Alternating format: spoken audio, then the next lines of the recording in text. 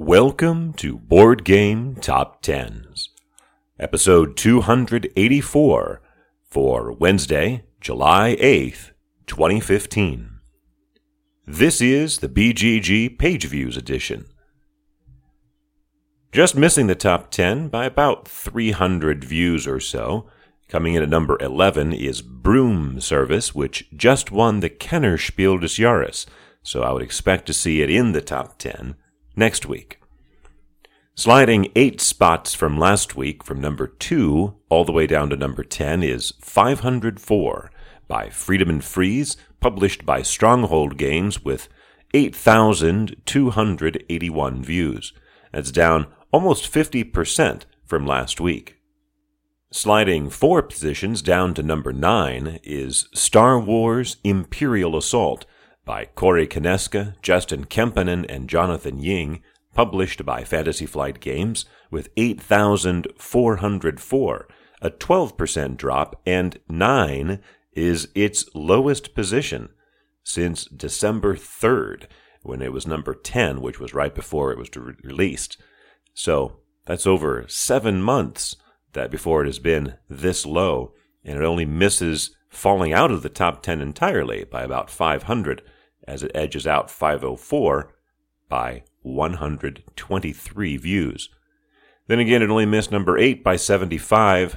There, returning after a week away, is Dead of Winter by Isaac Vega and Jonathan Gilmore, published by Plaid Hat Games with 8,479 views. A big 14% jump, boosted largely because of the Dice Tower Awards, which it won for Best Co-op, Best Theming, and for Game of the Year. Appearing on the chart for the second time at number 7, returning after 52 weeks away, is Kemet Ta Seti by Jacques Berriot and Guillaume Montiage, and published by Matago with 9,173 views. The reason for its return is not that it has been released yet, due around Essen, but there have been previews for that upcoming release, and so more excitement again. Sliding 3 places to number 6 in its third straight week on, The Voyages of Marco Polo by Simone Luciani and Daniele Taschini, published by Z-Man Games with 9,269 views. That's a 28% drop for this relatively new release, and it beats out Kemet Ta Seti by less than 100. Now, last week, and maybe other weeks before that, I'm not sure, I incorrectly attributed Terra Mystica to these designers. Of course, the designers of Terra Mystica are Helge Ostertag and Jens Drogemüller. But these designers, Simone Luciani and Daniele Taschini, are the designers of Tzolk'in, another popular game that came out around the same time. Climbing 5 positions to number 5 is Mare Nostrum Empires by Serge Laget, published by Academy Games and Asynchron Games at 10,905, a nice 33% increase for a wildly successful Kickstarter campaign. They finished with $680,000, which is very good, very, very good for a board game. Rebounding 3 positions to number 4, Zombicide Black Plague by Raphael Guiton, Jean-Baptiste Lulien, and Nicolas Raoult, published by Cool Miniornot and Guillotine Games, with 11,445, a 27% increase for this one. And, well, on the topic of wildly successful Kickstarter campaigns, this one just wrapped up 2 days ago, and they raised just over $4 million.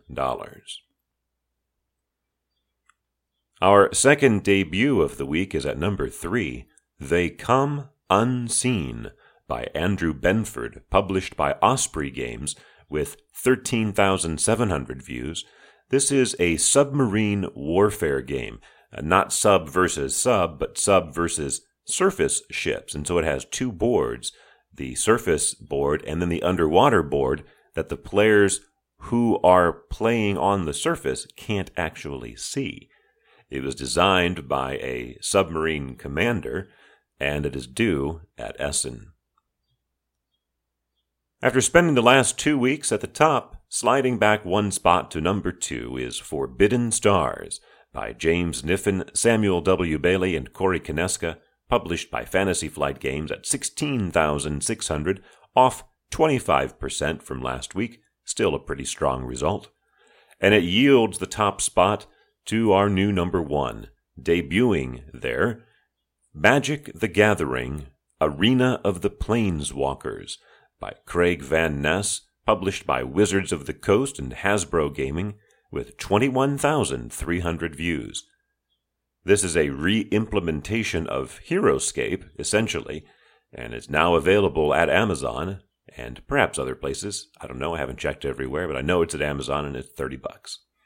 This is the 43rd different number 1 game, the first time we've had a debut at the top in 4 weeks, the last one being the Epic trading card game. Not a trading card game, but re-implementation of that game. Very strong result for this new Magic the Gathering game. We will see if it can continue its strength. There's nobody on the horizon that looks to be knocking it from its perch, so we may see another repeat of the top next week. For Wednesday, July 8th, 2015.